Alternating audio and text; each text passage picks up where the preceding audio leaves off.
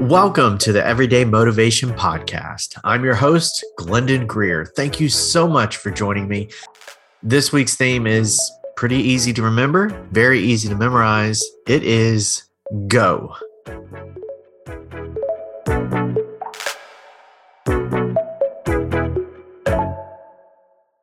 Time is ticking on the idea of starting, the plan for beginning, the promise of day one, the chance for new, the choice to establish, the strategy to initiate, the moment of now, the willingness to try, and the intent to do.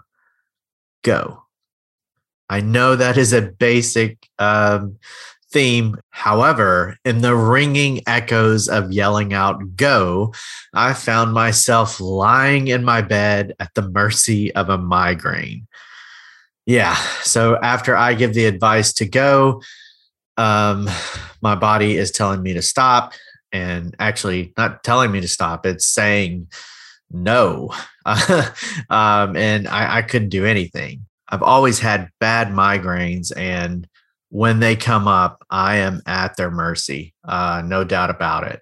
So I almost found a new theme for this week, and that's you can't predict the headaches of life. When they come, how long they stay. So you just ask your in-laws, can I get a copy of your itinerary? I kid. No, but you do not know when they're going to come. You don't know how long it's going to last. And you're really at its mercy a lot of the times. But there are some things that you can do. And we're going to talk about that in just a second.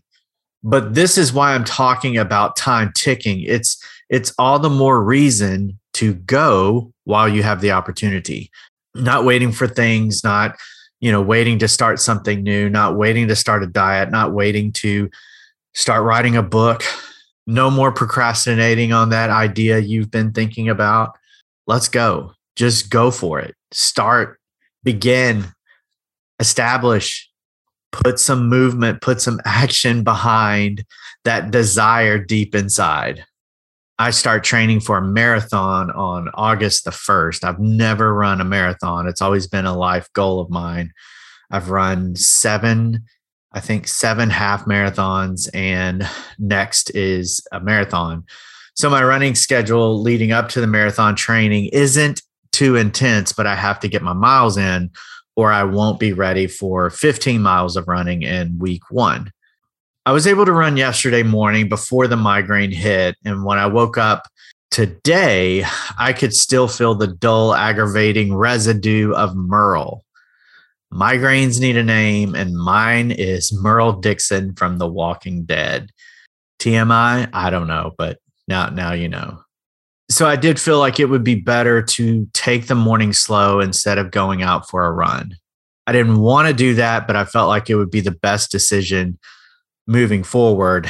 And so I came up with an idea of what to do next. If I was going to miss today, if today was going to be something less than what I anticipated or wanted to do, I needed to put together a plan so that there wouldn't be a day 2 of missing.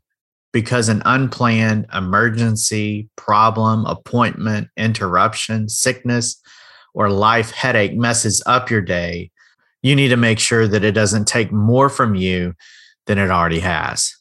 It's a given. Accidents and mistakes happen. And making a decision to use the unfortunate delays as a reason why you can't go tomorrow would be taking a step in the wrong direction. There's absolutely no need to build a bad habit or lose sight of the goal because of a sickness or unplanned engagement requiring your attention. So if a life headache hits, take your medicine, get some rest, start feeling better, and also plan for what's next. It's going to take from you what it demands, but make sure you don't give what you can control. Time is ticking. So if you can start, begin, do new, establish, initiate, I say go for it, because you never know when Merle or your in-laws, or your headaches of life will show up. You got this. Have a great week.